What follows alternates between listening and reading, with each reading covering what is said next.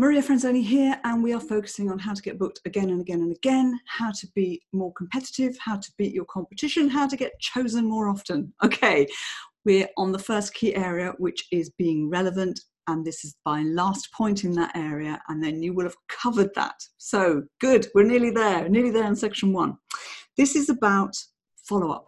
Once you have spoken, once you've delivered your content, what follow-up do you have for a client or a bureau or an audience so that they can embed the learning?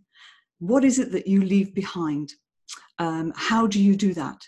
You might have a book, you might have activities, you might have a series of videos, you might have a series of motivational quotes that you're going to share. Whatever it is, how are you delivering some kind of follow-up so that the learning is embedded and it's not that you just go away and it's done? Because I'll tell you what, that's what a client wants. A client wants long-term value. A client wants change. And you can not deliver that in a 45-minute or 1-hour speech. It needs more than that. And if you've got more than that and you're offering more than that, you're adding more value than the competition. So go away and work on what is your follow-up.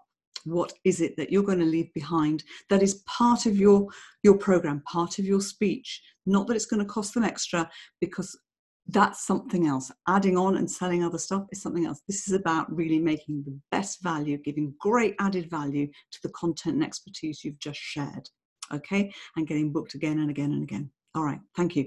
If you don't want to miss the next section coming soon, please go to the website and sign up to our email, and that is at speakingbusinessacademy.com. See you soon.